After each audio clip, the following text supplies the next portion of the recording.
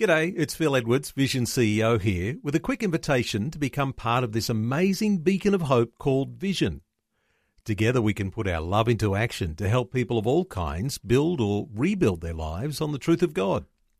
Please consider the part you can play during our upcoming Visionathon appeal, remembering that it's your support that makes Vision possible, including this podcast. Audio on demand from Vision Christian Media. It's okay to complain to God. Did you know that? Pastor Greg Laurie points out even the psalmist David cried out to God more than once. Pastor Greg explains how we can let God hear our heart. Lord, I don't like this. But then you might add, but yet you may have a plan, you may have a purpose, and I want your will above my own. But you pour your complaints out to God. Don't cry out against God, cry out to God. This is the day when the lost are found. This is the day for a new beginning. Amazing grace, how sweet the sound. Again you hear all the angels are singing. This is the day when life begins. Are saints required to suffer in silence? When the going gets tough, do the tough get quiet? When the bottom drops out, don't we all want to cry out? Today on A New Beginning, Pastor Greg Laurie offers some valuable insight for the toughest times of life. We'll follow the life of David from the book of 1 Samuel and see what he faced, how he responded, and how we can learn from the biblical account. It's good encouragement, even if you're not currently facing a time of great challenge. This is the day when life begins. Now you're probably aware that I've written a book called Johnny Cash, The Redemption of an American Icon. You're thinking, Greg, why did you write a book about him? Well, I've always been fascinated with Johnny Cash. I've always liked his music. To me, he's kind of a sound all his own. No one is really like him, and he's not really like anybody else. And Johnny has such a fascinating story. You know, the interesting thing about Johnny Cash is a lot of people questioned if he was even a Christian. And the reason is Johnny fell. He struggled with drugs throughout his life, specifically amphetamines and barbiturates that he got addicted to when he was on the road. So he would do well for a while, then he would fall, and he would get up again, and he would fall again. And so some Christians said, I don't even think that guy's a believer. But non-believers saw Johnny as almost like a saint, almost a prophet-like figure. Johnny was a sinner saint. Johnny was, well, like you and like me. He was like all of us. He was a flawed character. But here's the key to Johnny's faith is when he fell, he always knew where to turn. He always turned back to the Lord. And in some ways, Johnny Cash reminds me of David. They were both musicians. They were both plain spoken. They were both what we would call a man's man. They were both flawed. They both had their highs and their lows and their ups and downs, but we might call them accessible saints. Like, I can relate to that guy. You know, there's certain saints in the Bible, maybe it's not so easy to relate to, like Daniel. Not one thing is said about Daniel critically. I'm not suggesting he didn't sin, but we don't read of any sin Daniel ever committed. Or Joseph. Such a virtuous, godly young man. We never read of a fall or a lapse in his faith. But David, oh man, it's all there in the Bible. And Johnny had his doubts and disappointments. Johnny had a brother whose name was Jack. And Johnny really looked up to his brother. They did everything together. They were inseparable. And Jack aspired to be a preacher one day. And Johnny wanted to be a singer. And one day they were going to go down fishing. And Jack took on some extra work because the family needed the money, and he was working in a sawmill, and he was pulled into the saw in a tragic accident. And then Johnny's father, Ray Cash, was a very hard man, and he literally said to Johnny, the wrong son died.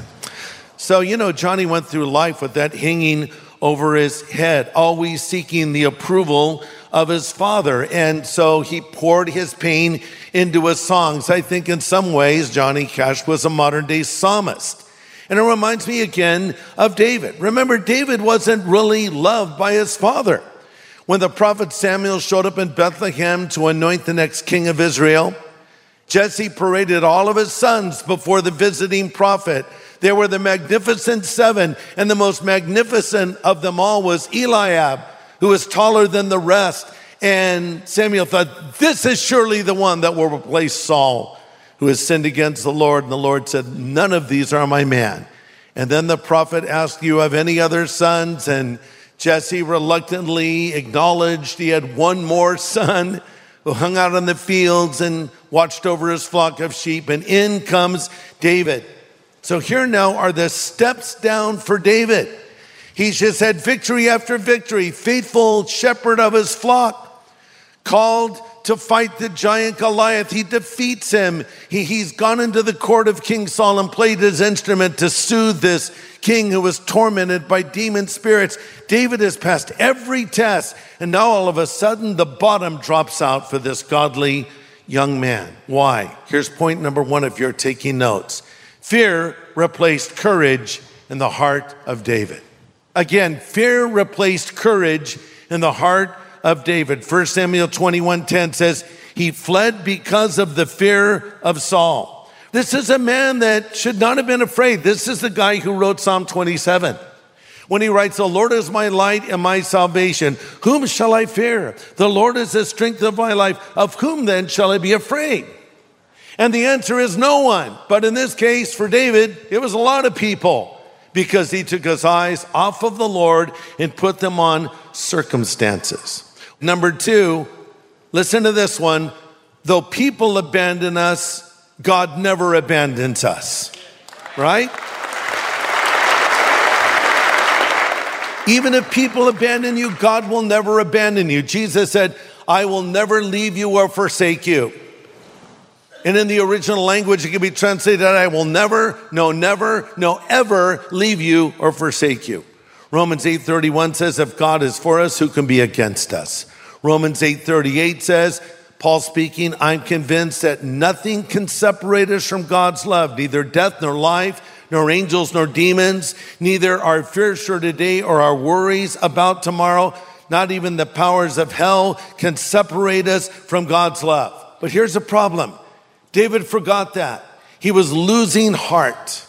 The man after God's own heart was having a lapse of faith, and with this focus off of God, he makes some bad decisions, bringing me to point number 3, which is David went to the wrong place for solace. David went to the wrong place for solace and encouragement. With Saul hunting him, David goes to the wrong place with the wrong people. He goes to a place called Gath.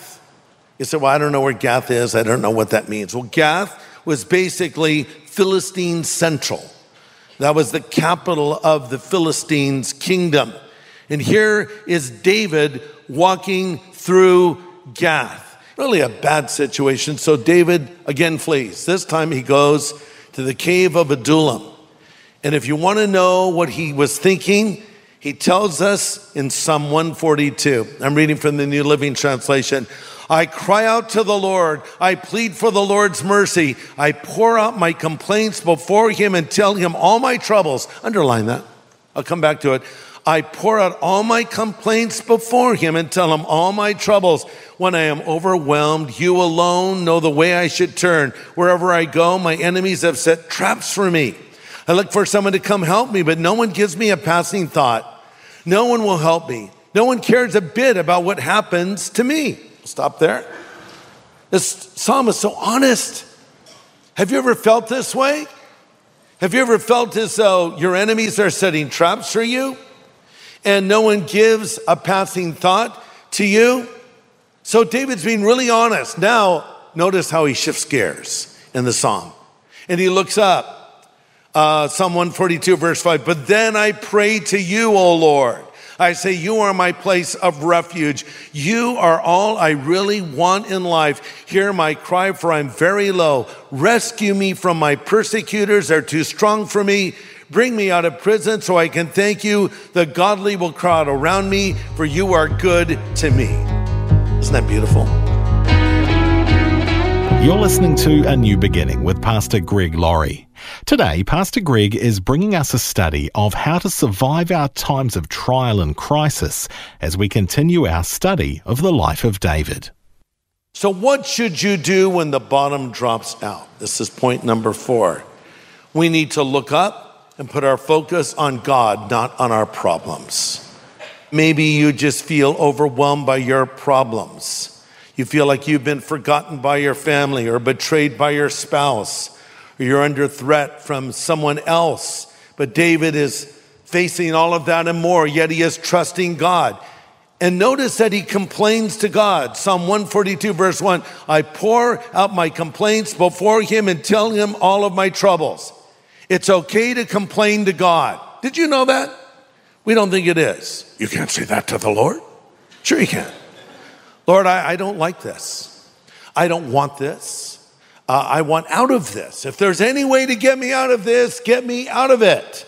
But then you might add, but yet, not my will, but yours be done. You may have a plan, you may have a purpose, and I want your will above my own. But you pour your complaints out to God. Don't cry out against God, cry out to God. We see many instances of this in Scripture. When the Israelites criticized and turned against Moses, we read in Exodus 15:25, Moses cried to the Lord. Everyone's criticizing him. Everyone's second guessing him. He cries out to the Lord. When Hezekiah received a letter threatening his life, we read in Isaiah 37:14, he spread it out before the Lord.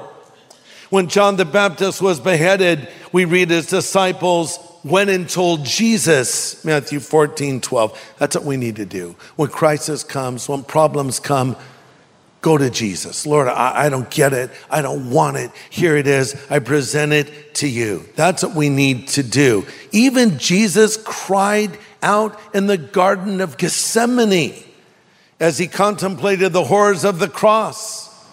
And he says, if it is possible, Father, let this cup pass from me. Nevertheless, not my will, but yours be done. That was so honest. And he cried out loudly, the scripture tells us. And then on the very cross, Jesus says, Eli, Eli, lama sabachthani, which means, my God, why have you forsaken me? Wait, what are you doing? Are you challenging God? No, he's crying out to God. But the key is he's crying out to God, not against God. He's not turning away from God. He's turning to God. See? That's a difference. So I go to the Lord. I don't like it. I don't want it. This is hard. I trust you. I love you. It's all mixed up together. That's what I love about this story. Point number 5, when the bottom drops out, we need to cast our cares upon God. 1 Peter 5:6, so humble yourselves under the mighty hand of God, and at the right time he'll lift you up in honor, casting all your cares upon him, for he cares for you. It's something you have to do over and over again. Because you can cast your cares upon God and okay, I'm better, I'm feeling better, I got perspective again, and then you can take them right back again, can't you? So it's interesting, this phrase that is used here in 1 Peter, when it says cast, it's not the normal word for throwing something. Rather, it's a word that signifies a definite act of the will by which we stop worrying about things and let God assume the responsibility for our welfare. So it means I just give it to the Lord, and I give it to the Lord, and I do it again and again and again. And I want you to know this. If it concerns you, it concerns God. If it's a burden to you, you need to bring it before the Lord, because David later wrote in Psalm 139:17, how precious to me are your thoughts, O God, how vast is the sum of them. Sometimes we have to do this hourly. It's like taking out the trash. I think it's true in most homes, men take out the trash. Am I right? So I throw it in these cans. And I don't know why, but on trash day, we put our cans in front of our house and the trash man comes. And I don't like to take the trash cans out. It's not that hard. I don't live in some farm where I drag them a mile or something. It's a short distance, and not only that, I have wheels on my trash cans and a handle. All I got to do is tilt them and just take them out, no big deal. But I'm like, I don't want to take the trash out. I take the trash out. But I sure like it when they pick the trash up, because if you forget for 1 week, you have a situation, right? All kinds of bugs and flies and other things. And so I take the trash out, and I'm glad they take my trash away. We need to take our burdens and our concerns and bring them to the Lord each and every day and cast them on the Lord. This is what we're learning. This is what David was doing. Let me loop back to Johnny Cash to close and tell you a little more of that story. So Jack, Johnny's brother, was pulled into a saw. So he was taken to the hospital, and he was surrounded by his family. And there in that room, the Lord came to young Jack Cash, and he was given a vision of glory. And he said to his mother, "Mama, do you hear the angels?" And then turning to his father, he said, "Will you meet me in heaven?" Now remember, I told you about Ray Cash. He said, God took the wrong son. This is a hard guy. "Will you meet me in heaven?" Jack says to his father. Ray was so moved by that statement, he fell to his knees and repented of his sins and asked Jesus Christ to come into his life. So that's a powerful part of the story. And on Jack Cash's tombstone, these words are written, "Will you meet me in heaven?" What a great question. Maybe I'm talking to someone who has had the bottom drop out in life. It just makes no sense. You've believed your whole life, but now you've had a lapse of faith. You're filled with doubts. You're turning to the wrong people. You're going to the wrong places. And it's just made your situation worse. And what you need to do is come to Jesus with your burdens. What does he say? "Come unto me, all of you that labor and are heavy laden." Heavy laden means you're carrying burdens you don't need to carry. You need to cast those on the Lord, and he'll take them from you because they're too much for you to bear. But the greatest burden of all is sin. And only Jesus Christ can forgive us of our sin. And in closing, I want to ask that question of young Jack Cash. Will you meet me in heaven? Because he put his faith in Christ, just like you need to do. And if we'll turn from our sin and ask Jesus Christ to forgive us of that sin, we can know with certainty that we will go to heaven when we die, so we don't have to live life crippled by the fear of death one more day.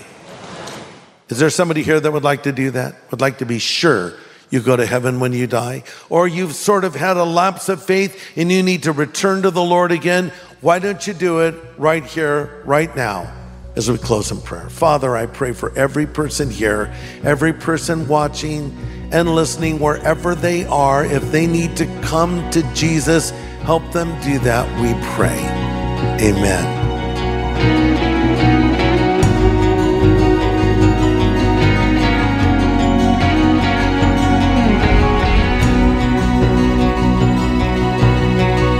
An important prayer from Pastor Greg Laurie today here on A New Beginning. And if you'd like to make a change in your relationship with the Lord, Pastor Greg would love to help you do that right now. As you've listened to this program today, maybe something's been happening inside of your heart where you're sensing, I need to do this personally, but how do I do it? And what do I do? Let me help you. It's very simple. In fact, it's so simple you may be shocked. God, this relationship with him is just a prayer away.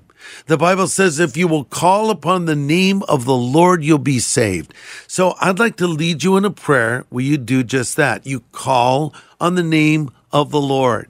This can be the moment where you change your eternal address, literally from hell to heaven. Just pray these words. Lord Jesus, I know that I'm a sinner, but I know that you're the Savior who died on the cross for me and rose again from the dead. Jesus, I choose to follow you from this moment forward. In your name I pray. Amen. I know. It's such a simple, short prayer, but you just called on the name of the Lord. And you know what? He heard that prayer. And if you meant that prayer in your heart, he answered that prayer. Now let me help you to get started on the right foot in your new life in Jesus Christ. The greatest adventure awaits you, the life of walking with God. I want to send you what we call a New Believer's Growth Pack that includes the New Believer's Bible and a whole lot more. And let me be the first to say to you, congratulations and welcome to the family of God. And to get that free New Believers Growth Packet, just ask for it if you've prayed along with Pastor Greg to receive Christ. We'll be glad to send one your way. Just call us on 1-800-PRAY-FOR-ME. That's 1-800-772-936. And the team would love to pray with you too. Call 1-800-772-936 today. Join us next time on A New Beginning as our study of the life of David continues. Pastor Greg brings good encouragement about the value of forgiveness. It sets us free from the baggage of the past. This is the day when life begins. Today's message from Pastor Greg Laurie was called What to Do When the Bottom Falls Out. If you'd like to listen again, just download the free Vision Christian Media app where it's available as a podcast, along with more inspiring Christian content. Just search your app store for Vision Christian Media. Station sponsor. Thanks for taking time to listen to this audio on demand from Vision Christian Media. To find out more about us, go to vision.org.au.